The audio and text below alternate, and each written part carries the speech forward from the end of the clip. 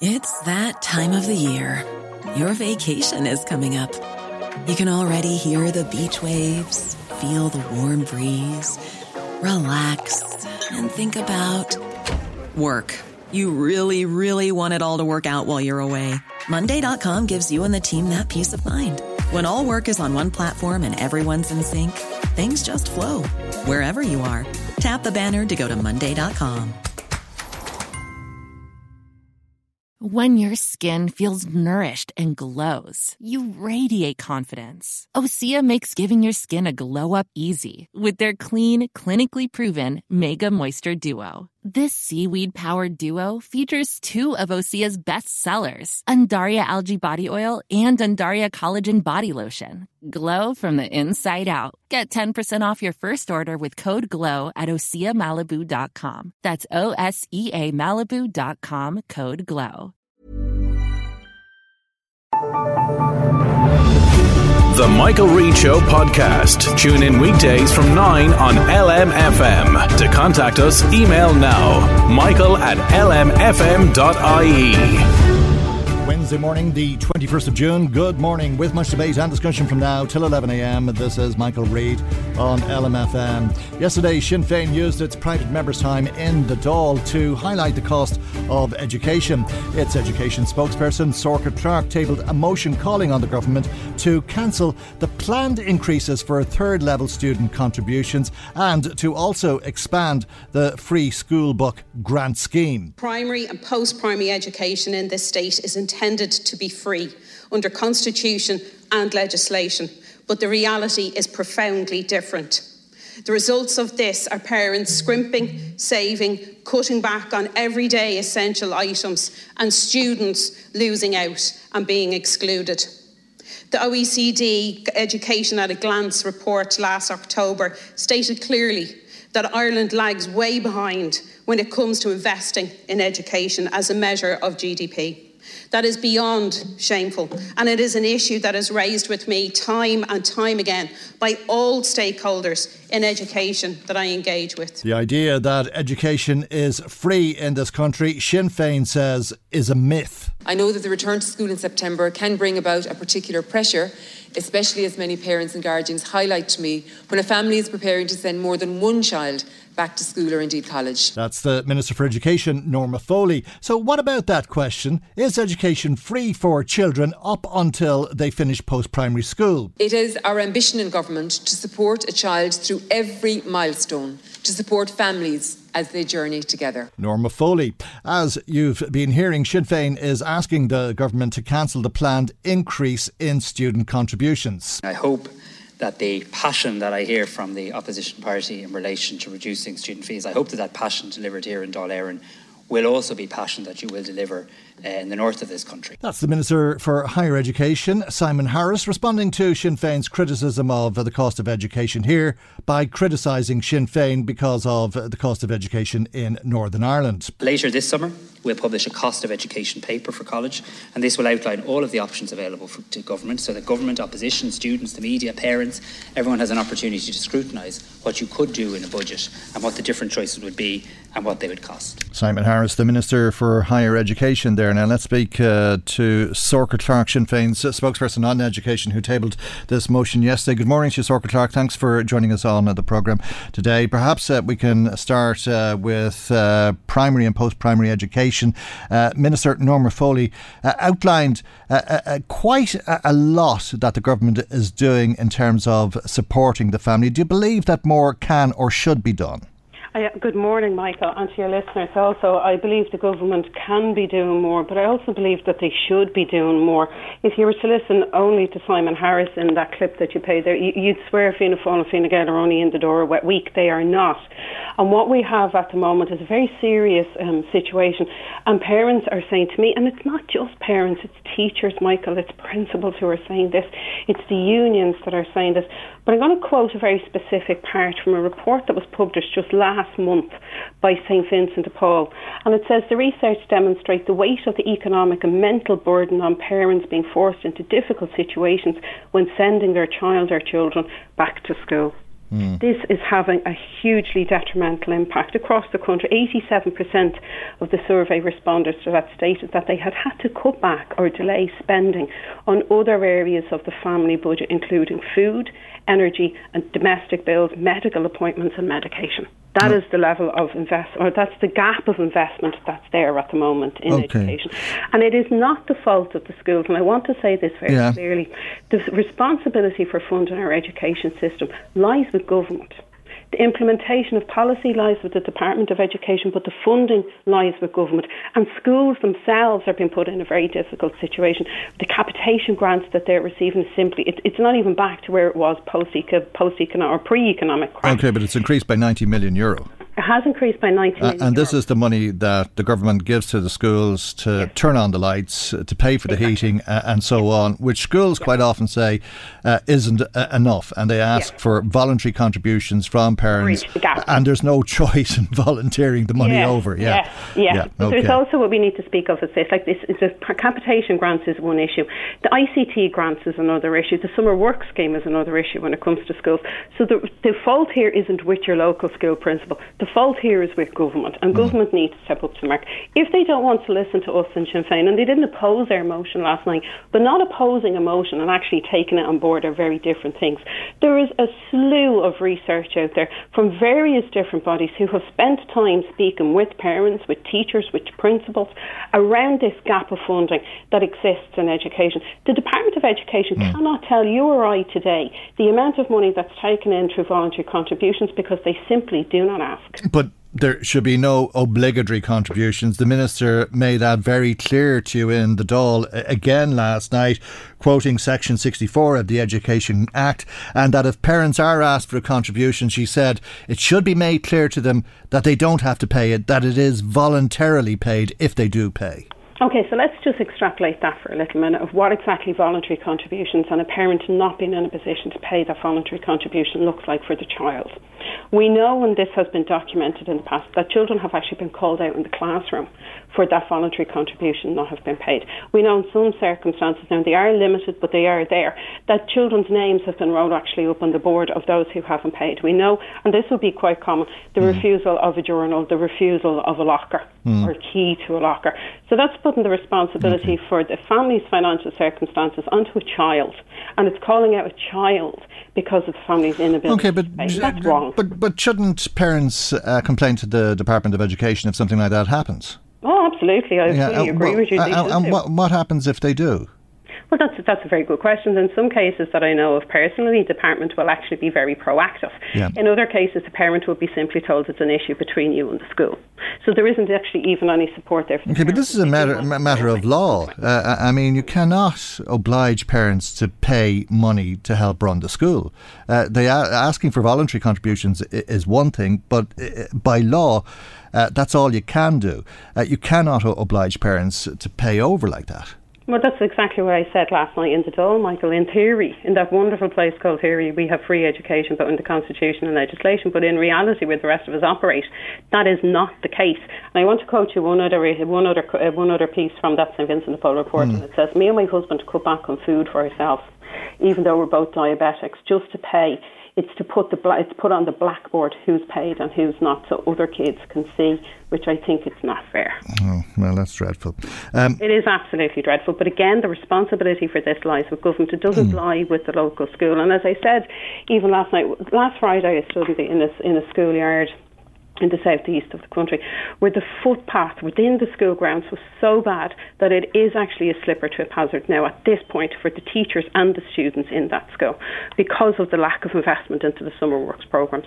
Principals are determined to deliver the best education that they can for the kids who go to their school. The parents want to see the best education delivered in schools also. But the government here has a responsibility to start bridging those gaps of that funding, that gap in funding that exists in schools. Is that 90 million short? Is that 90 million short? How much should it be? I think the Minister accepted that there was a shortfall. She said that the capitation grants and ancillary payments have been increasing over in recent years, and this year by 90 million. Is that not enough? No, it is. It's not enough. And if you look at the INTO report that came out there a number of weeks ago, if we were to reduce class sizes by 2 points, which would bring us very much in line with our European counterparts, the cost for that alone is 41 million on a full year basis. If we were to look then at introducing mental health supports for children in our school, that's €20 per pupil per year. But overall, the increased funding for schools is well in excess of 20% baseline. That's what's actually needed. And that's before you get into the other funding streams that exist there for schools. So your ICT grants, your exceptional works programme, your summer works, or your summer works programmes, as I've said. But the asks of teachers and the asks of principals here aren't simply to make their own working environment better. But the pupil-teacher ratio is the lowest it's ever been, according to the Minister. Well, now, if you're starting from a very high point, to say it's the lowest that it's ever been is a good start, but it's not the finish line. Okay. She also made the point that 588,000 pupils in 3,230 primary schools, including 130 special schools, are going to get free school books this year. The school book grant is capped at €96 per pupil per school.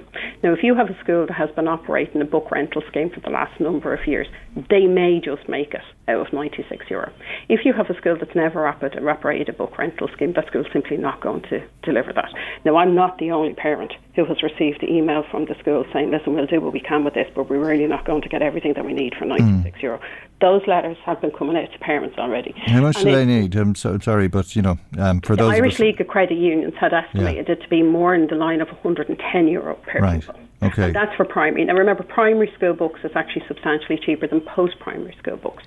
So you're €14 short.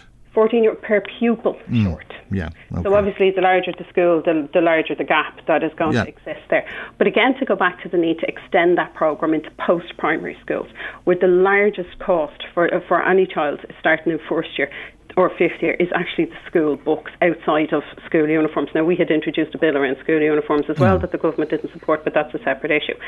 So while a step has been made, and I do recognise that step has been made in the delivery of school books for primary school, that needs to be extended to post-primary school. And what Simon Harris didn't mention last night in the Dáil is that free school books have been in place in the North since 1947. This is not a novel idea. It's something that's actually quite common in other countries. But student fees, he was saying, have been increasing. Sorry, say that to me again, Michael. Students' fees have been increasing.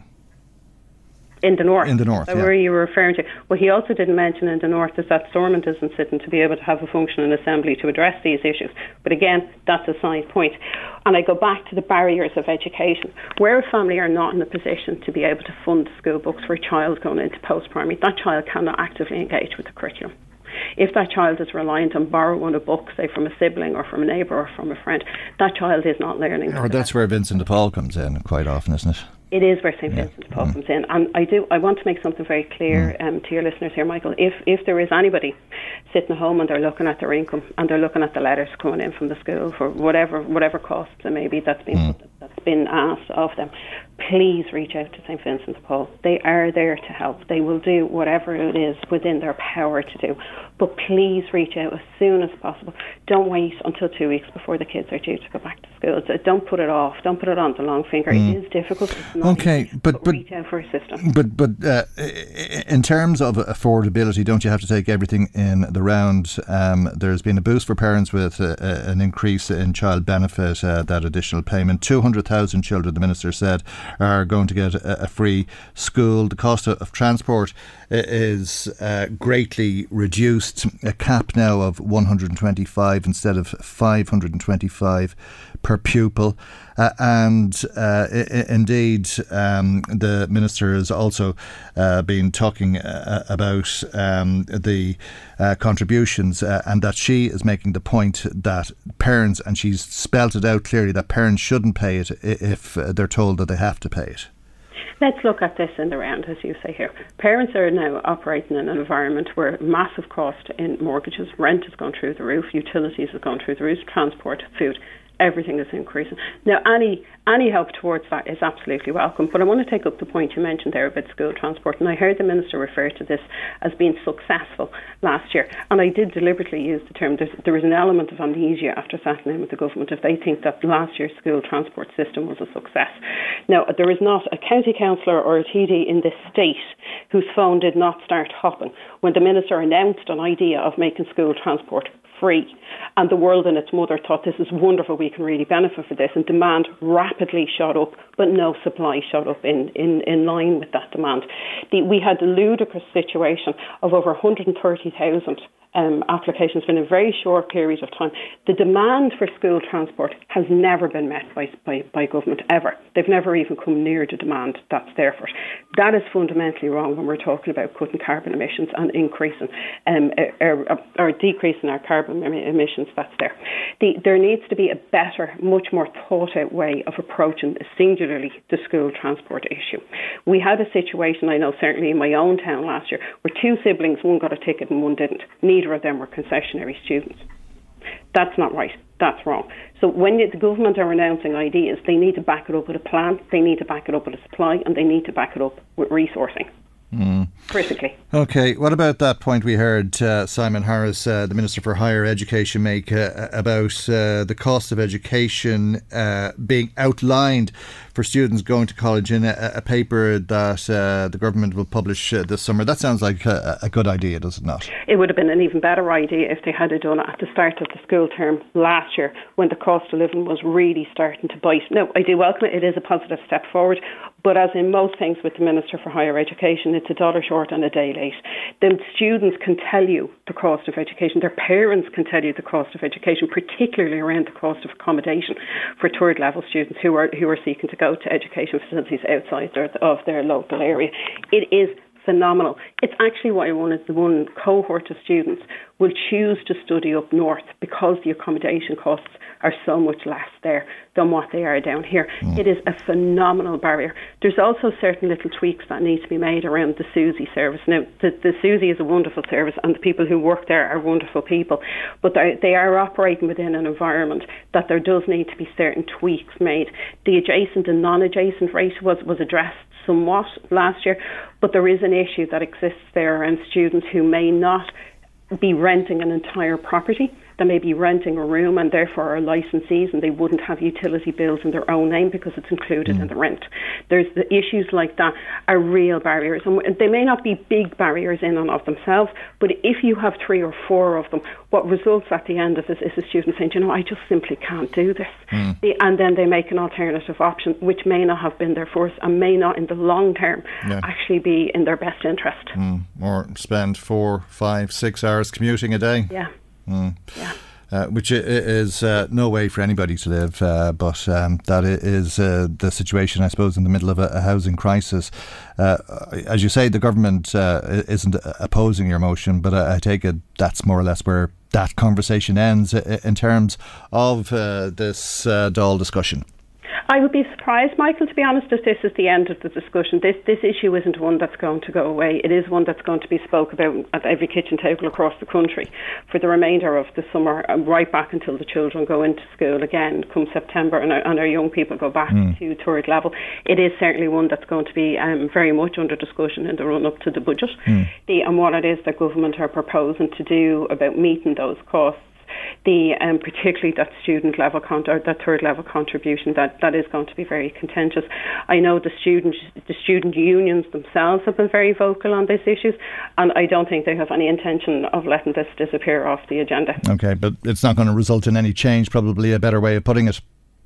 Not as of last night. It won't even go for a vote this evening because the government didn't oppose the motion. But as I said, opposing and taking on board the content of it are two different things. Okay, the only thing that means is that it won't go for a vote. Okay, thank you indeed for joining us this morning. Sorcha Clarke is Sinn Féin's spokesperson on education. Now, if you are in Ratoath, perhaps you're fed up with the water situation. Taoiseach, In the 26 days since the 26th of May, people in Reade have been without water or on water restrictions for 13 days because of at least 3 separate water bursts. This caused massive disruption for households and for businesses. Businesses are forced to close or go on restricted capacity. One business, instead of needing 20 staff, just needed 6 staff. There is an investment plan on 2 separate levels, but with the frequency of outages, it's hugely frustrating for people, and the lack of communication is even more frustrating. So will you support the call from the community for a dedicated response and community liaison team within Uisce Éireann to manage this period of works? That's Sinn Féin TD in Meath East, Darren O'Rourke, putting those points to the Taoiseach. Thanks, Deputy. Just very sorry to hear about the disruption that people in Reade have faced.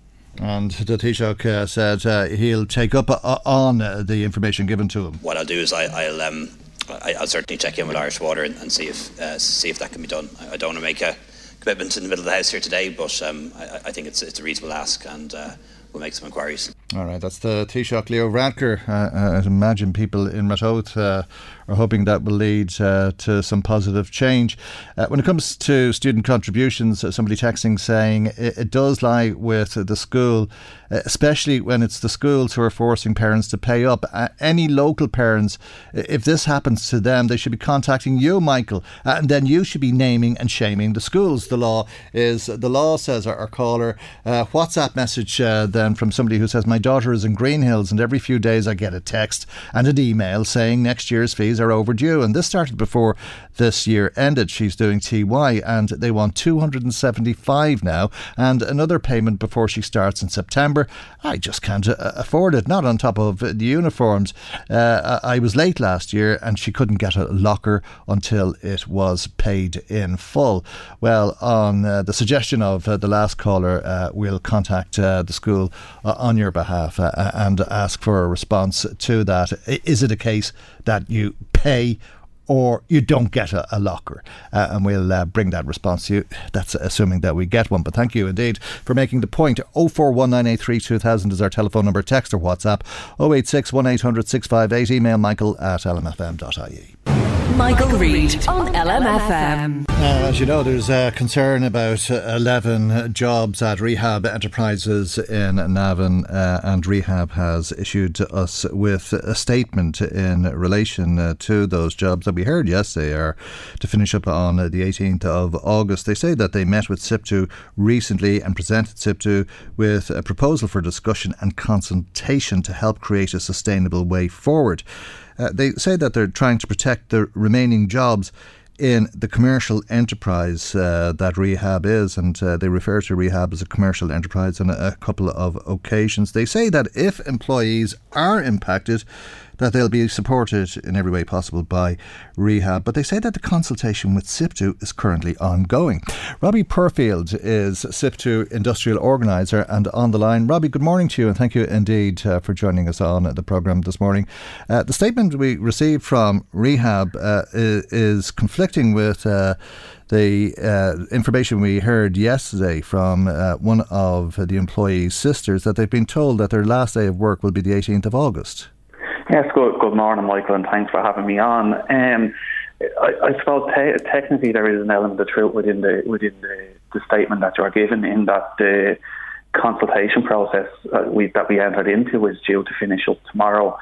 However, we had a final consultation meeting with them on Monday, and in terms of the consultation, we can't seem to find a way forward in terms of exploring alternatives for the site and alternatives for the workers. So at that meeting, and we had communicated back to members after we met, they had given us an indication that a final date will be August 18th as it stands at the moment if we enter into a redundancy process.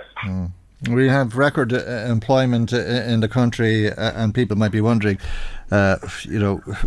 why is there such concern about 11 jobs? But these are 11 special people, and they won't find employment as easily as the rest of the population. A lot of the people working with Rehab have intellectual disabilities themselves. Yes, so the workforce in Rehab Enterprise in general, Michael, that's our membership across 6 sites across the country, the majority of them would be workers with some form of either a mental or physical disability. Now, there is people there that wouldn't have disabilities to work alongside them, like there would be logistics plants. Some of the other sites would be logistics plants, so you'd have truck drivers or you would have supervisors in Navan and so on, but the majority of workers will be to have disabilities of some description. So yeah, it's not, I suppose, your normal company. We're not sitting here talking about a company that's existing to serve the shareholders in effect, and I've seen it not just in Navan but across the country, that the workers see it nearly as a social outlet for them as much as actually going in and collecting a day's pay for a day's work. And in some instances, Michael, that is the case, that I suppose that their only social outlet is the job. And it's been a long process in general. We have been speaking to them over the last few months around a restructure in general around enterprises. They have, Rehab Group is a charity. The way they have it set up, Rehab Enterprises is a commercial entity and effectively considered a private company. So it's treated slightly differently to the rest of the group. And look, we've seen facts and figures from them over a period of time, and it is loss-making, but equally it shouldn't be one that's there to make millions. It should be one that's there to kind of wash its face and keep people in employment that deserve to get out and about and be employed and have a bit of independence in their life. And the job losses in Navan are going to be replicated around the country, are they?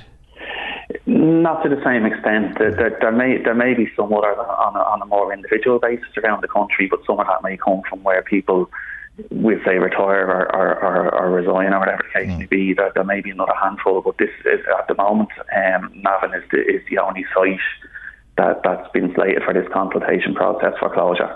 Okay, Tamna Tui, who wrote to us, said that the anxiety, the levels of anxiety are through the roof at this stage, and you can understand that. She said that her sister and the people she works with don't care about redundancy or any of these other things that you'd normally be talking about when you're looking at layoffs, but what they want to do is go to work. Would that be your read of it? Yes, 100%. That's completely accurate. We've met with the workers on a number of occasions to keep them updated and keep them abreast of what's been happening. And it is, like I said, it's the independence and the social outlet that it gives them. So it would certainly, to my mind, when we've met them, it's not about taking a big lump of a redundancy and going elsewhere. It's very much that they're working with friends and colleagues that they respect and get on with, and they want to keep that going. And she wanted to know, why is business so bad that they've got to this stage? As you say, Rehab Enterprises is a commercial company, but she's asking, what do they do themselves to boost their sales? Have they got sales reps? Have they got marketing? Or do they rely on people coming in and returning with business to them? No, so in the case of Navan, and this is what's come through the meetings with the company, Navan is the only site of the 6 that they have that manufacture something. The rest of them are all recycling or logistics sites, so delivering stuff or taking in paper for shredding and so on. Whereas in Navan they manufacture PPE, and they have one particular client. Now, like a lot of things during the pandemic, that was one thing that took off and everyone wanted the protective suits that they manufacture. But what the company have been telling us is that the scale of the work isn't enough to make the site viable. Effectively, what they're saying is while people are busy, while the 11 people there are busy and working away, it's the scale and working to scale is what's affecting them. So they have been looking for business. We have spoke to them about even looking at reshaping the site and maybe moving into logistics and retraining people and keeping them in that type of work. But it just doesn't seem to be a runner for the company, that they focused on the loss-making aspect of the site, and that's where they've honed in on. Right. So you believe that on the 18th of August people will finish up?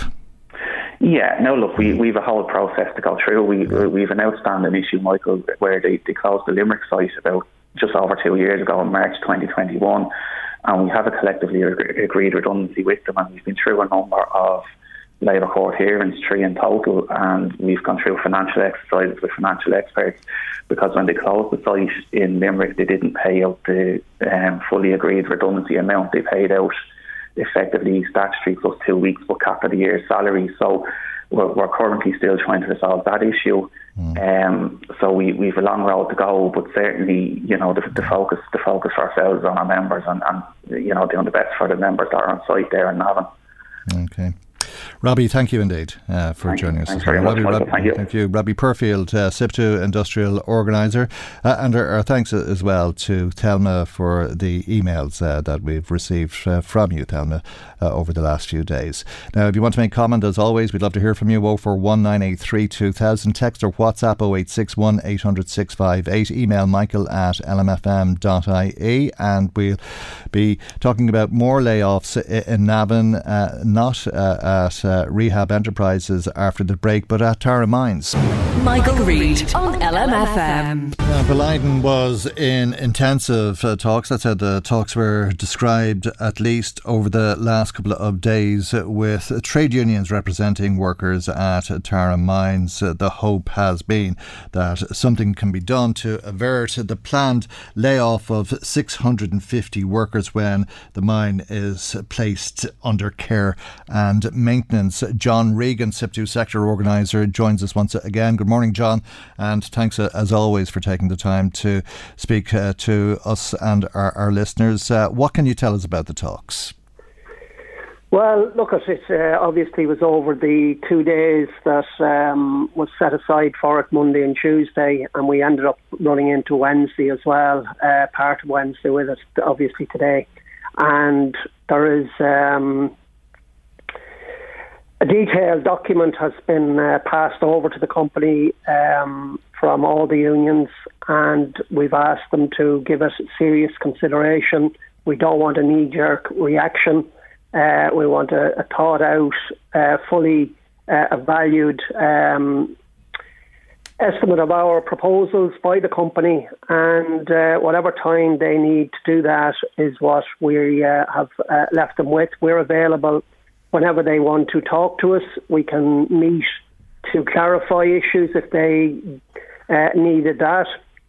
And local shop stewards are also available to the company on a daily basis on the site. So we'll just have to wait and see what the company is making of it. And it may be this week. They may be back to us before Friday or even over the weekend or early next week. Right, and the company is losing money apparently hand over fist. I take it the proposals are proposals at saving money, at reducing costs. Yeah, we've looked at it short term, immediate term, short term, and long term. The proposals are, very detailed over, going into the future, because there's no quick fix here. But there's value in looking at the whole operation of the mine, which we have done, and the proposals are reflective of that. And we've asked the company to do their evaluation based on short-term, medium-term and long-term. Right. I'm curious as to why you're making long-term proposals. Do you believe that the company will have to be restructured if it is to be viable in the long term? Well, the long-term part of this is obviously Tara Deep. It's where everybody that is involved in this, including the government, everybody wants to make sure that Tara Deep comes into operation at the earliest opportunity, but it is long term. There's a number of years before it can get out to the new that new ore body, and by the time they get out there, it is long term. And our proposals is to make sure we're in the best possible place for that to come into production. Right. Are we looking at energy costs, or are we looking at the cost of salaries? No, we're looking at energy costs, fuel and electricity as being the big tickets on the company's agenda. They have, like every business, they have been paying enormous amounts of money because of, obviously, the Ukraine situation. And while it is improving at the moment, like every other business, the cost of energy is reducing. It's still substantially higher than what it was pre the Ukraine war. So we're looking at that. We've costed a lot of the things that we have suggested. In our view, we can improve it enormously. And the company, we've asked them to do their own evaluations on everything that we put forward and costings on it. So is that John, is that a case of reducing the amount of energy used running the mine, or a case of reducing the cost of the energy that's needed to run the mine? Does it involve grants, Irish grants or European grants? Well, look, we're looking at it in relation to getting more efficient around usage on the site, but we wouldn't rule out talking to government, because we have to talk to government.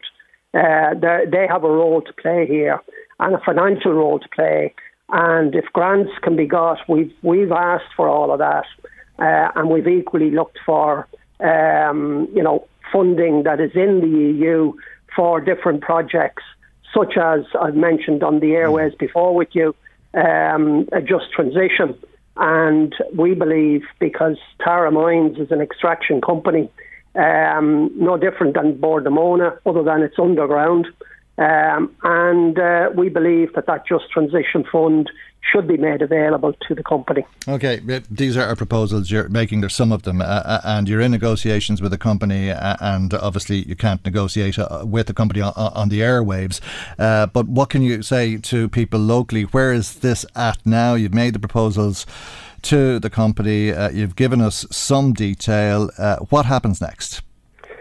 Well, as we say, we're waiting for them to come back to us, and you couldn't predict what way that response would be, because we've also said that we want the involvement of the parent company in the response, and we don't know at this moment in time what that's going to do, or what they're able to deliver on that. So it's very hard to know at this moment in time how good or how bad the situation is.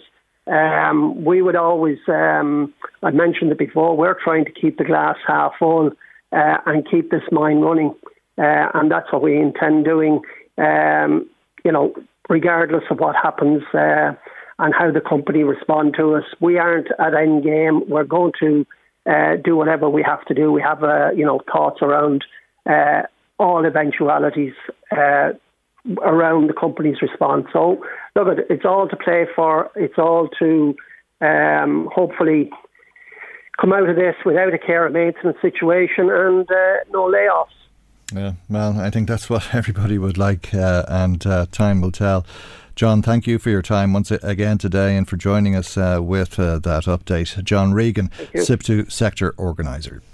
Michael Reade on LMFM. Now let's talk about Death, who has already turned off the radio. All right, if you're still with us, let's talk about the Death Cafe. I think we lost a few more listeners. What, I hear some say, who are still with us. The Death Cafe, I say. Kate Kearns is here with us to tell us about the Death Cafe and how you can go along to the Death Cafe tomorrow. Good morning to you, Kay, and thanks for joining us on the programme this morning. If we go to the Death Cafe, do we ever come back, or what is this all about? Thank you very much, Michael, for having me on. Yes, I can promise you that if you come to the Death Cafe tomorrow evening between 7:30 and 9 o'clock in the Arboyne Hotel, you will most certainly be leaving it, and I suppose you'll be leaving it more uplifted. You'll have had very enjoyable chat with some like-minded people, or some people that are there out of curiosity. You'll have enjoyed some good tea and coffee and cake, and you'll have taken part in a discussion about why we have a resistance around what is our last rite of passage, the one that we prepare the least for until we have to. Right, now that's not the response people might have expected, because it sounds very morbid, the Death Cafe. You tell me you're part of the Sacred Circle and part of the death movement. That's right. Now that really does sound morbid. It's absolutely not morbid. I'm linked in with a group of like-minded people who live life to the fullest. They appreciate the life that they have, with an acknowledgement about the fact that we are all going to die. It's inevitable. It's the one rite of passage we don't prepare for. And as opposed to burying our heads in the sands and leaving it until the very last moment. If we approach our death as something that's going to happen, we can put plans in place, we can put plans in place. We can express our wishes and our desires to the people who may be taking care of arrangements at the end of the day. What it does, Michael, is it has a life-affirming aspect to all of the people that I would meet with and be in communication with.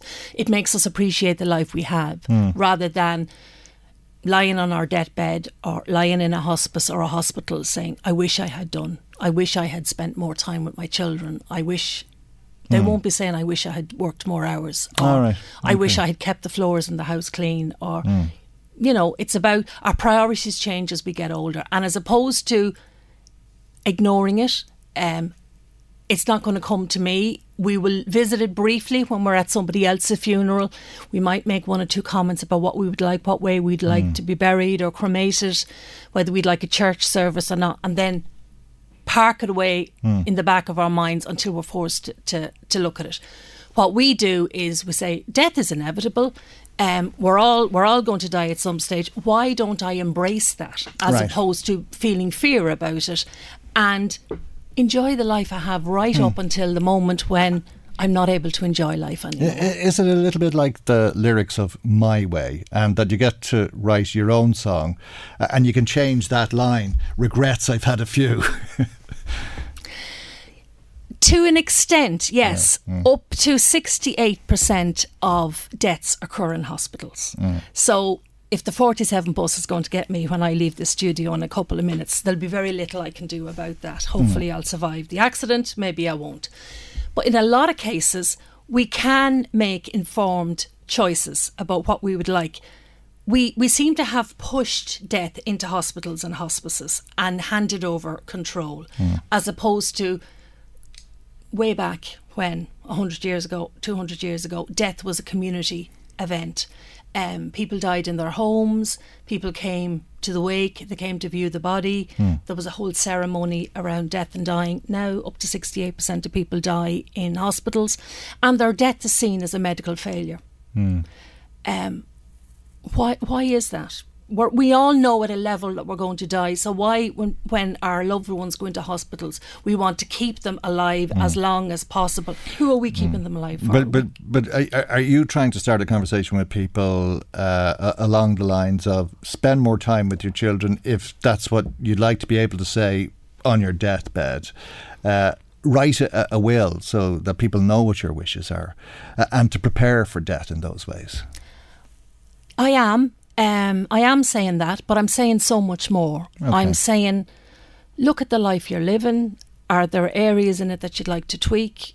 Are there, things... So it's as much about now as it is... It's very much about now. When now comes to a stop, it could be an abrupt stop or it could be in a number of years from now. I have my father, my best friend, loads of people put off doing the things they wanted to do until they reached retirement or until they had finished work or until the children were grown up. And unfortunately, by the time all those rites of passages occurred, they had terminal diagnoses, particularly with my best friend, particularly with my father. Right. My mother waited 40 years for my father to retire so they could enjoy their lives. My father died 2 weeks after his 66th birthday. Right. So there's a learning there for me. Don't put off living life the way you want to live it until I retire or until this happens or that happens. Do it now. And with death in mind, with an informed view that I'm going to die, I'm not going to die today. Hopefully I'm not going to die tomorrow. So what am I going to do today and tomorrow with my life, with my time, the most precious thing I have, with my time, that gives me joy, brings me peace. Or if I die today, because none of us know, would I be happy with the life I led? Exactly. Exactly. So it's life affirming. It's not morbid. It's not a grief therapy session or anything like that. A lot of us would feel, though, don't really have much choice in those things, I'd love to retire and I don't know, do a bit of gardening in the south of France or whatever, but I can't. I need the money. I have to go to work. Yeah, we all have to go to work and we all have to pay the electricity bill and the gas bill, but what we can do is we can make time within our in the now to do some of the things we want to do. Yes, I had somebody say to me recently, if I knew I was dying, I'd love to go to New York, but I can't afford to go to New York. So will ye look after me going to New York? And I was saying, no, that's not what it's about. It's about you taking control of your own life. It's about you making the choices that are best for you. Not all of us can afford to go to New York. Not all of us want to go to New York. But at the end of the day, there might be things we can do while we're still working and paying the ESB bill that gives us joy and pleasure in our life, so that when we do come to that stage where we're handing over our autonomy and that, to professionals or otherwise. Are we too quick to come up with excuses, though, rather than find solutions? Very much so. I can't play golf on a Saturday because I have to take the kids to the football match. There's a little bit of that, and it's about finding a balance. It is about finding a balance, but it's about having honest conversations about what we would like to do with our lives now, so that when we do get the eventual knock on the door or a doctor says to us, okay, I'm sorry, I've got bad news for you, I'm not in a big rush then to do the things I wanted to do. I can calmly and as much as possible reasonably accept the fact that, yes, I am going to die. We all know it at a level, but I can prepare for it then. Okay. It sounds like a conversation more about living, or as much about living as it is about dying. Very much so. Okay. Very much so. With the end in sight. Okay. But we're not rushing to meet the end. Yeah, or maybe a little bit on the horizon, as the case may be.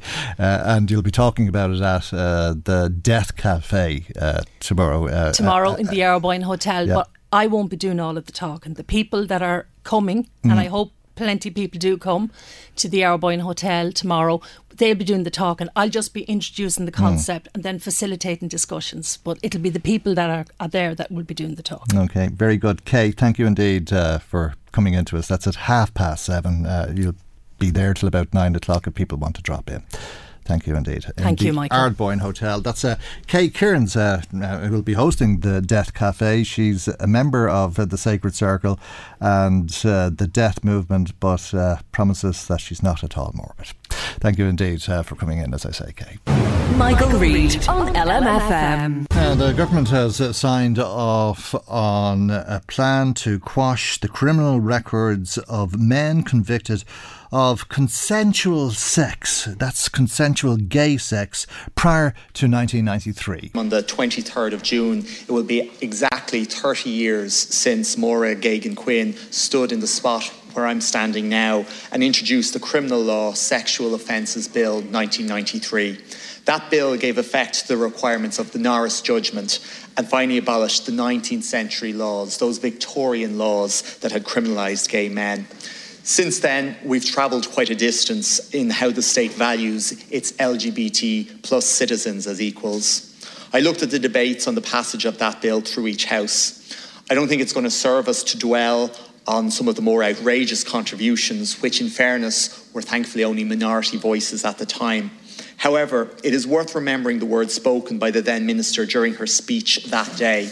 And she said, "The process of change is not easy, and understandably, many people worry that traditional values which they hold so dear, and many of which are fundamentally sound, are under siege from emerging modern realities. But of course, it is not a matter of laying siege to all the old certainties, nor is it a matter of jettisoning sound values simply to run with the current tide of demand, which may or may not be a majority demand. It is rather a matter of looking closely at values and asking ourselves whether it is necessary or right that they be propped up for the comfort of the majority by applying discriminatory and unnecessary laws to a minority, any minority."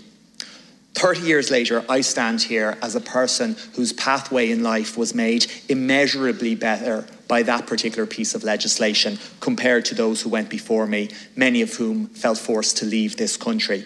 And as I reflect on those words spoken by the then minister, I'm struck by how 30 years later, we are in many ways still involved in that process of change, and how still we face misunderstanding, fear, unfounded resistance when we seek to improve our equality laws in a way that simply makes life fairer for LGBTI plus people. That's the Minister for Equality, Roderick O'Gorman, speaking in the Dáil yesterday when the House heard statements to coincide with Pride Week. Let's speak now about this and indeed some other issues with Pádraig Rice, who's the Policy and Research Manager with LGBT Ireland. Good morning to you, Pádraig, and thanks for joining us on the programme this morning. The Minister made that suggestion to the government yesterday along with legislation which will prevent or prohibit conversion therapy. I think that was expected, but I wasn't expecting this news that convictions would be quashed for consensual sex that men had with men prior to 1993. Were you? Yes, this is a campaign that's been running for a long time, and there's a dedicated group of campaigners who've been calling for this for a very long time. And I know going back a number of years, even the Labour Party had legislation on this. So it's been an ongoing campaign to kind of right the wrongs of the past. And we need to, I suppose, look back at our history and make, I think at the time we had an apology at the 25th anniversary, but I think it's time to formally recognise what was done to men in the past was wrong, and those convictions need to be looked at. You know, in the 100 years of the state's history, for 70 of those years, it was a crime to be gay, and people were arrested and imprisoned and harassed, and it had a huge impact on many people, and men in particular arrested, but it affected the wider LGBT community.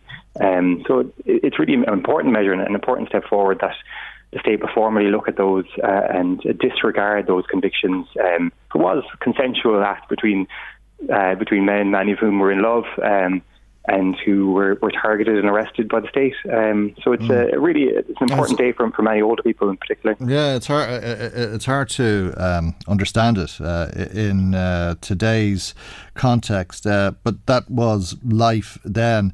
The news that has broken overnight. I don't know. I know that there's been campaigns for some time, but I thought it came as a bolt out of the blue. Were you surprised to hear that the government has decided to do this now?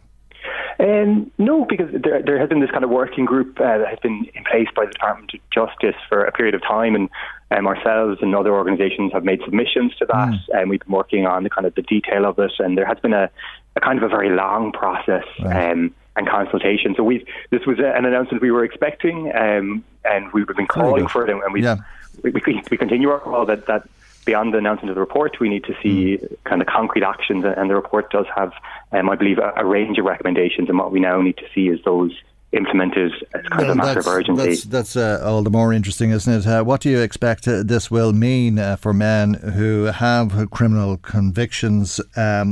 Will their conviction be looked on retrospectively now as a miscarriage of justice? Yeah, and I think that is the way that it will be looked at, and I think that a process will have to be put in place, and we want that to be an easy process for people to engage in, and that people aren't kind of re-traumatised through that process, because many of the things people endured were horrendous. We heard accounts of people saying that guards came looking in their windows. They came up their front gardens and were looking in their windows and saw them with people, and they ended up being arrested. So people had endured really difficult periods, and we know that there was often a lot of queer bashing and violence, where people would have met in outdoor settings and stuff and would have been targeted. So people in the past had endured a lot of kind of harassment and violence as well, and this needs to be part of a kind of a healing process. And I think it will mean a lot that the state will formally say that this was wrong and that people shouldn't have been arrested for consensual sex. So I think it will be an important healing moment. It's not just the act, the sexual act in people's lives. It was every aspect of their life, I take it, that was impacted because they had to live secret lives. 100%, yeah. People had to hide who they were. They couldn't be out openly at work. People often describe kind of living smaller lives, that they were afraid that, if maybe they went for a promotion at work, and what if someone found out and it would have a bigger consequence. So they we're kind of living under the shadow of this, and had a real effect on many people's lives. And may have lost their jobs if they were convicted, and so on. So if it was a miscarriage of justice, would you be expecting that there'd be a scheme of redress for that injustice? But I think what we want to see is a kind of wider set of measures, kind of like a restorative justice, that we acknowledge that they're wrong, but also there's things today that are wrong that need to be fixed. And I think for us, that's part of that restorative justice campaign, is that we need to have a wider set of measures that make life better for young LGBT people today. And that, for us, is a real priority, that this is acknowledgement that things are wrong in the past, but there are still things wrong today that we need to make better. And that has to be a key part of this, is this wider acknowledgement that we can make things better for young people. Well, no doubt it's a lot better than it was 30 years ago. Yeah, no, definitely. No, without a doubt, it's better. We've made huge progress, and I think it's always important to recognise huge progress. But we do know there are still issues. We've seen hate crimes on the rise, a 30% increase in hate crimes in the last year, and we really need responses to that, because these issues are rooted in a legacy of homophobia that was accepted by the state.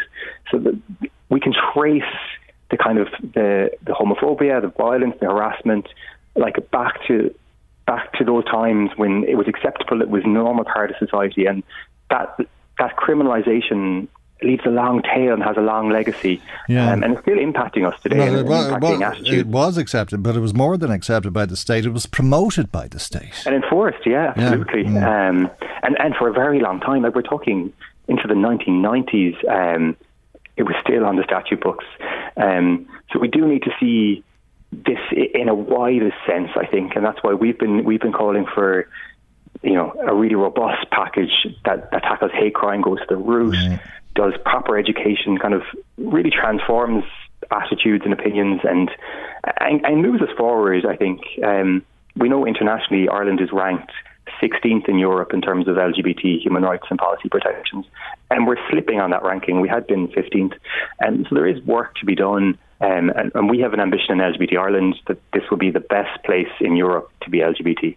We want to see Ireland get to the top of that ranking, and that's the kind of work that we're really focused on, is moving us up that scale, and part of that is the new announcement that there's going to be a ban on conversion practices, and we also need to see enhancements around family rights. There are still remaining issues after the marriage equality referendum, where there still is laws that mean that families aren't fully recognised. There are families in this country where both parents aren't recognised, even though they have created kids together. Both same-sex parents still aren't parents to their kids. There's still issues around surrogacy and intersex rights. There's a lot of work that needs to be done to make this an even better place to be LGBT. Talk to us about conversion therapy for a moment. This is a pseudoscience, isn't it? Where a quack purporting to be a psychologist of some sort tries to convince somebody that they're not actually gay. Yeah, that's it. In short, it's this kind of idea that you can change somebody's sexual orientation through kind of therapeutic measures, and we know it does real damage to people who are subjected to it. There was a really detailed report produced by Trinity College this year, and it really went into the harms that people described as kind of a devastating, destructive impact it had on them, leaving people with trauma. So it really needs to be outlawed, because we know that it doesn't work and it leads to these really poor outcomes, And it's something that probably belongs in the world we lived in 30 years ago, when it was illegal to be gay or to have gay sex, as the case may be. A lot of that has changed, and people don't understand these things to a large degree. But we heard the Minister speaking there a moment ago in the Dáil ahead of Pride Week, along with a lot of other TDs. And there were some very positive contributions. The Minister, I think, very positive in his utterances about his own sexuality. A very striking speech, I think, from Cian O'Callaghan, which we may hear on the programme in the coming days, who really was celebrating his sexuality. But we heard from an awful lot of TDs concerned as well about attitudes that belong in a world that existed 30 years ago. Homophobia and transphobia in particular was of concern, but also the violence, the type of thing we saw in Navan, we spoke about not too long ago, Pádraig, as well, and attacks, physical attacks and online attacks that people are having to endure. Yeah, absolutely. Yeah. I think Callaghan's speech in particular was really important. I think Cian talks about kind of the joy you get being part of this community. That's a really, really supportive community. We look out for each other. We have great fun. There's great celebration. And he said something in particular that resonated with me. He said not for a second would he change being gay. Not for a second.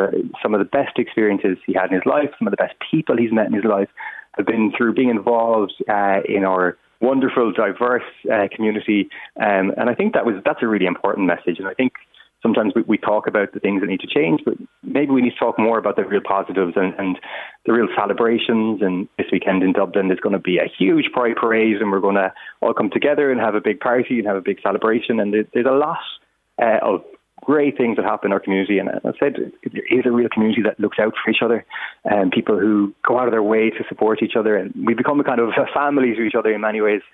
Kind of people talk about their chosen family. So there is a lot of positives, but as you say, there's always work to be done. Well, we saw it last weekend in Drogheda. Ivan Miladinovic was on the programme with us on Monday morning. He was out walking with his husband on Saturday morning. They were taking their dog for a walk. All sorts of profanities were shouted at them. Young fellas, 16, 17, gay bastards, this sort of thing, throwing stones. They a big rock, Ivan said, hit him. His phone was smashed. His husband's glasses were broken. And I don't know, I don't think there was any talking to these kids, and maybe that's something that was reflected in the Dáil speeches yesterday about an attitude that belongs 30 years back in time that seems to be coming forward again today. Yeah, there definitely seems to be a pushback, and we see that when we make progress in any area. We make progress and there's a pushback, and there are certainly people with extreme political views who online and offline are campaigning against LGBT issues. We've seen protests outside libraries where they have LGBT books, and there is this kind of the online hate and an online pushback, and we have seen that. But the other side of it, I think, that's worth teasing out as well is, I think sometimes, particularly if you see this with younger people, sometimes we see what we call internalised homophobia. And I've often heard guys talk about the people who used to bully them in school were the people they bumped into in the gay bar 20 years later. Sometimes we have people who, because of that legacy of homophobia in society, sometimes when they discover that they're LGBT themselves, sometimes people react to that and almost push it away and turn to sometimes bullying other people because of that. And it's this internalized homophobia. And some of particularly we see sometimes in a kind of youth sector, sometimes there's those roots to it. And I think that's why we need to change attitudes and celebrate the positives and let everybody know that it's okay to be LGBT, and that's why we need good education programs in schools, and we need to have positive messages. Yeah. It's a difficult conversation because you're quite often trying to have that conversation with very angry people, and if you tell a very angry person the reason they're angry and homophobic is because they're gay, they get all the more angry, don't they? Yeah, it's not always the case, but sometimes it's people have an internal reaction, and sometimes I think if we think about ourselves, if we see something in other people that we don't like about ourselves, sometimes we react negatively to that, and it's so there are those really complicated roots to things, and some of it is just is an attitude or a mindset or a certain belief, but I think we need to challenge that, particularly when it does harm to people, particularly when we're seeing the kind of damage and the mental health impacts that some of the stuff that is said has. And I think in particular, one of the speeches in the Dáil last night was just a disgrace in terms of what was said. And I think it was good to see the minister at the end challenge that, because I think we need to be really clear and calling out some of the very negative things that are said. while also, I think, celebrating the positives and creating a better environment for everybody. Yeah, and as the Minister said, there were a lot of very questionable speeches made in the Dáil 30 years ago, just one really yesterday. So that in itself is an improvement. Pádraig, we'll leave it there, and thank you indeed for joining us on the programme today. Pádraig Rice, Policy and Research Manager with LGBT Ireland. Michael Reade on LMFM. Yesterday, Senator Erin McGreen asked the government for an update on children's therapy, assessment waiting lists, and indeed staff vacancies in County Louth's Children's Disability Network teams, or CDNTs. The response was quite shocking. In relation to the Children's Disability Services in Louth, I can inform the Shanna that there are 29.8 whole-time equivalent posts allocated for the North Louth Children's Disability Network team, of which 8.5 whole-time equivalent posts are currently vacant, and that's a significant percent. It's probably at least 30% of vacancies in the area almost. These vacancies mean that families are experiencing waiting times of between 6 and 18 months depending on the discipline and ongoing demand. Regarding the South Louth area, in respect of the same Children Disability Network team, there are 31 whole-time equivalent posts allocated, of which 15 are currently vacant. That's a 50% rate of vacancies. This translates in waiting lists up to 18 months for services, with additional disciplines also affected. Right, that's Minister of State Sean Fleming, who was responding to Senator Erin McGreen. A very good morning to you, Senator McGreen. Thanks for joining us on the programme. Those vacancy rates are quite shocking, aren't they?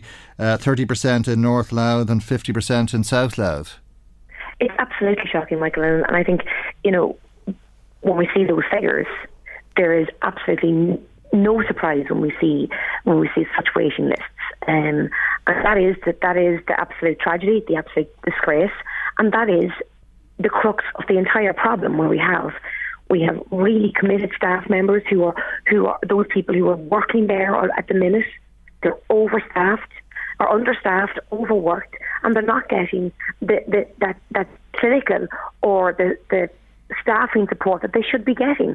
And I think that for children, for staff, it's not working for anybody, and for most importantly, it's not working for those little children who need the timely and effective therapies, assessments, and support. Where's the problem? Where's the problem? Or to ask it another way, why do people not want to do this work, or why do they not want to do it in County Louth? The positions have been funded, it would seem, but people aren't applying or taking up the jobs. I think it's absolutely, and there has been over 600 staff vacancies across this entire area nationally. They have been approved and funded by the government. So this is not an issue of funding. It's not an issue of not getting support from the government, as it was in previous times. This is 100% on the staffing. So I suppose from my point of view, over the past 2 years, what I have been trying to ask and push for the HSE to start looking at what actually talking to staff members on the ground. Why are we finding it so difficult to fill these vacancies? Have they done everything to bring in more staff? This critical skills occupation lists, have they expanded that?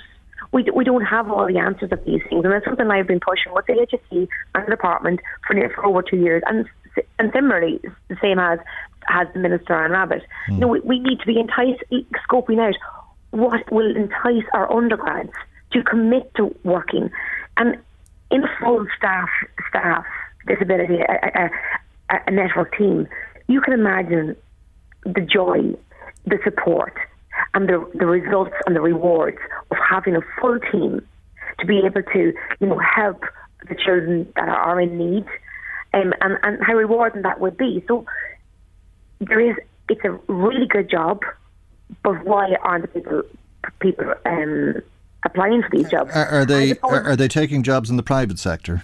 They absolutely must be, and we do have that. And what I would be saying to the HSE would be that, right, let's look at the post. Let's look at the grading. Let's look at the career progression.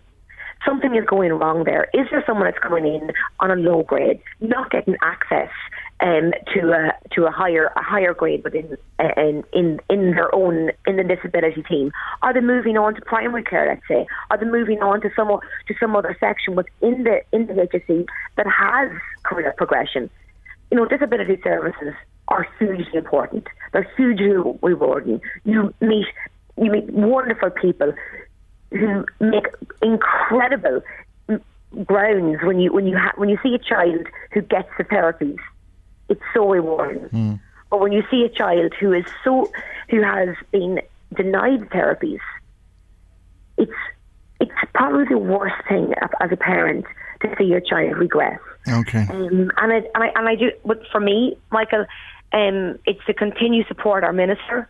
It's to continue to support our staff that are currently there, and also to push the HSE to actually scope out what can be done, to really speak to the current staff. Can the HSE compete? Is it a question of terms and conditions? Are there better terms and conditions in the private sector than the Absolutely, jobs Michael. there are? Absolutely. When you think the terms and conditions, you can have a client load of 600 children, and you might, in the private sector, you might have a lesser. You might be able to give more of yourself to a child. You get better rewards from a professional standpoint when you're dealing with a child who, in that private sector, you're seeing them more regular. You're able to enjoy your work and your profession.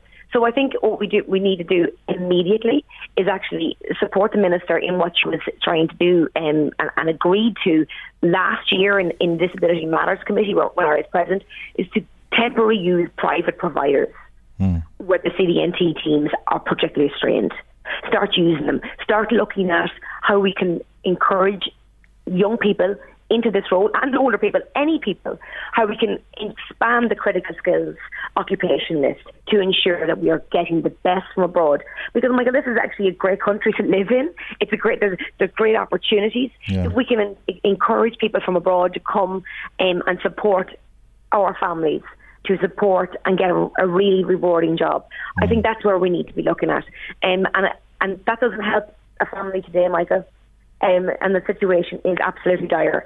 And you played a clip there from my colleague, Minister Sean Fleming, and the vacancies meant that families were experiencing waiting times of 6 and 18 months. That's dreadful, yeah. And if any of us know children, and young children in particular, the difference between a 6-month-old and an 18-month-old is night and day. The difference between an 18-month-old and a 24-month-old is huge. And again, those learnings, those changes over a child in its early years is absolutely critical, and they need early intervention, they need early support.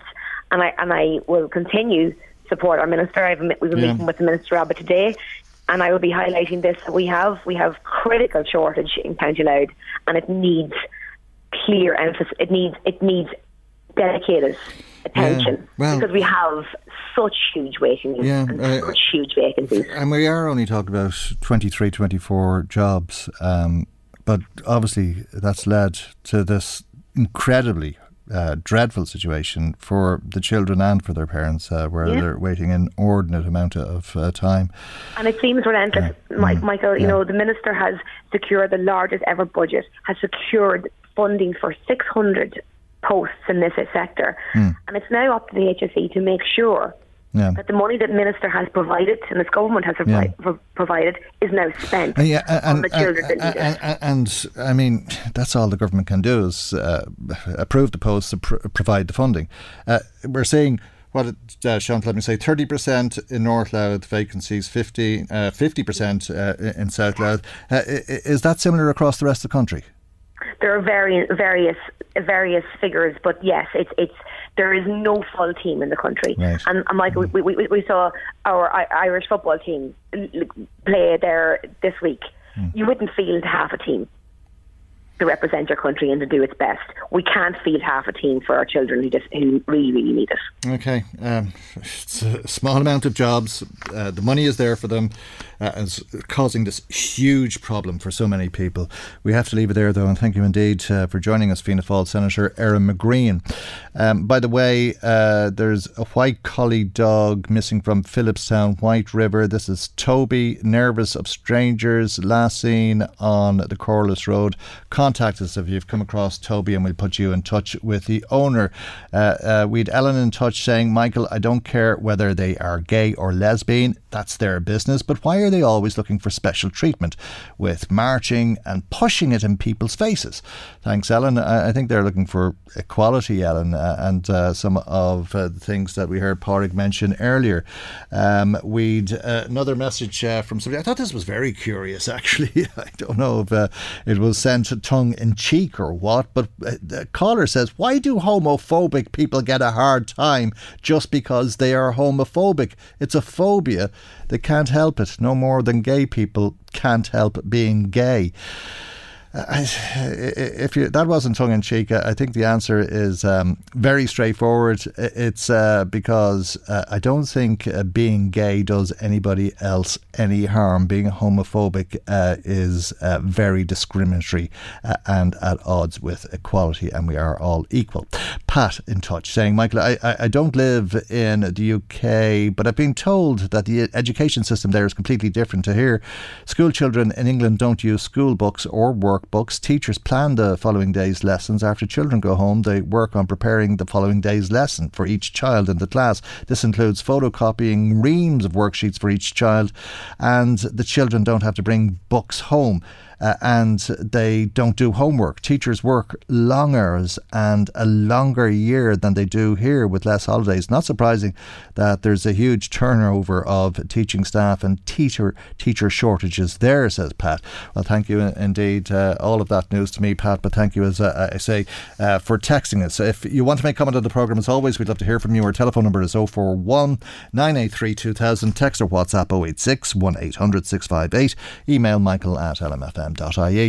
Michael Reade on LMFM. Now, if you were listening to us yesterday, you may have heard Paul Reade, the chairperson of the Citizens' Assembly on drugs use, talk about the research published from the Health Research Board, which has found that cocaine is now the most common drug that people have a problem with. More people use heroin, it seems, than cocaine, but more people using cocaine need help to deal with the problems that they're experiencing from the drug. Dr. Anne-Marie Carew is a research officer at the HRB and on the line. And a very good morning to you, and thank you indeed for joining us on the programme today. What kind of problems do people experience as a result of using cocaine? Good morning, Michael. Thanks for having me on. So this report from the Health Research Board published yesterday looks at drug treatment figures over a 7-year period from 2016 through to last year. We saw last year that we had just over 12,000 cases treated for problem drug use in Ireland, which is about a 10% increase compared to previous years. Now, as you said there, one of our key findings was about the number of cocaine cases, which we're continuing to see those numbers increase. In fact, it was the primary issue for 1 in 3 cases who entered treatment last year. There has been a considerable increase in cocaine use over the last number of years. In fact, we saw that it was threefold if you look back right back to 2016. And last year, for the very first time, cocaine has become the most common drug across all cases that enter treatment. There's a number of different reasons for this, such as the rise in the use of cocaine in the population, as well as the increase in the provision of specific services to treat cocaine. Now, you mentioned about the problems associated with cocaine. If we look at cocaine, there's actually 2 different types that we see in Ireland. The main one is powder cocaine that most people will be familiar with, and it accounted for 8 in every 10 cocaine cases. The other one was crack cocaine, which is far less common, but it is the other main type that we see. Now, the profiles are quite different. So for powder cocaine, you know, the profile in general are males in their 30s and paid employment, and they're likely to be using alcohol as an additional drug alongside cocaine. So this combination of polydrug use between cocaine and alcohol can be problematic because it can increase the risks to a person's health and the risk, for example, of having an overdose. In terms of crack cocaine, then the profile is very different. It tends to be those that are more likely to be unemployed or to be homeless. They're typically older. We're seeing higher rates of women. We're also seeing opioids, mainly heroin, being used as an additional drug alongside the crack cocaine. And again, the combination of crack cocaine plus heroin use can be very problematic. It can be more difficult to treat, and there can be more harmful consequences for the person that are using it. Okay. For example, the risk of having an overdose is increased. From the crack cocaine, or because you're using heroin along with it? There's a risk associated with using any drug, but when you start to use drugs together or alongside each other, you elevate all of those risks. And what we see in the data, in terms of that polydrug use or that mixing of substances, we found that nearly 6 in every 10 cases that came into treatment last year reported that they had a problem use of more than one drug, and this number has remained high throughout the last 7 years. Okay. In terms of the polydrug use, cannabis is the most common additional problem that we saw, followed by alcohol, cocaine and benzodiazepines, which, all three were at fairly similar levels. Okay, so crack cocaine is a crystallised form of it, isn't it? And you smoke that, and then the powder cocaine is powder that you snort. Generally, yes, that's generally what we see. All right. And you talked about the health issues, and I take it there's a lot of physical health issues, a lot of strain on the heart and other organs from using substances like that. You mentioned there's the prospect of an overdose. But why do people come to seek help for cocaine use? I take it that they're not aware that their heart is under strain or they haven't overdosed. So are they experiencing other problems in their lives? They can be, and they often are. When people come forward and seek treatment, usually, there's a reason for that. So there has been a consequence in their life, whether it be, that they're spending a lot of money on drugs, or, it has had an effect on their ability to hold down a job, or their relationships at home, or, being able to study, for example. The fact that people that are coming in and are seeking treatment is really, really positive.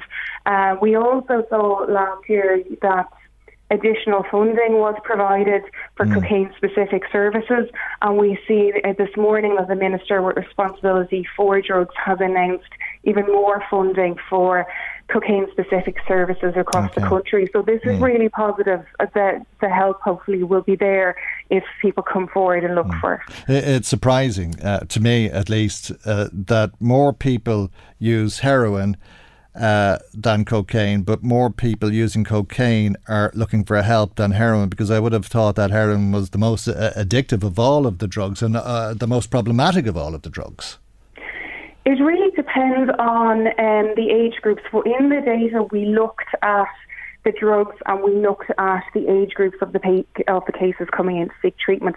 And what we found was that different drugs generated varied demand for treatment across those age groups. So if you look at younger people, those that are aged 19 years of age or younger, the main problem for that age group was cannabis. Then for those in their 20s up to the mid-30s, the main problem that we saw was cocaine. And among the older age groups, so 35 and older, it was predominantly opioids or heroin. Okay. What problems have people got from cannabis? Is it psychosis or paranoia or something else? The problem from cannabis use can be varied, and it can depend on, the amount and the frequency of use. So, it's very hard to generalise because it can be different depending on the person's own particular circumstances. Okay, we have to leave it there. Our time has run out, but thank you indeed for joining us. Very interesting stuff from the Health Research Board. That's Dr. Anne-Marie Carew, who's a research officer at the HRB, and that's our programme for today. Maggie McGuire researched, Chris Murray was in the control tower. I'm Michael Godwin, and we'll see you for our next programme tomorrow morning at 9 a.m. right here on LMFM. Good morning, bye-bye. The Michael Reade Show podcast. Tune in weekdays from 9 on LMFM. To contact us, email now, michael@lmfm.ie.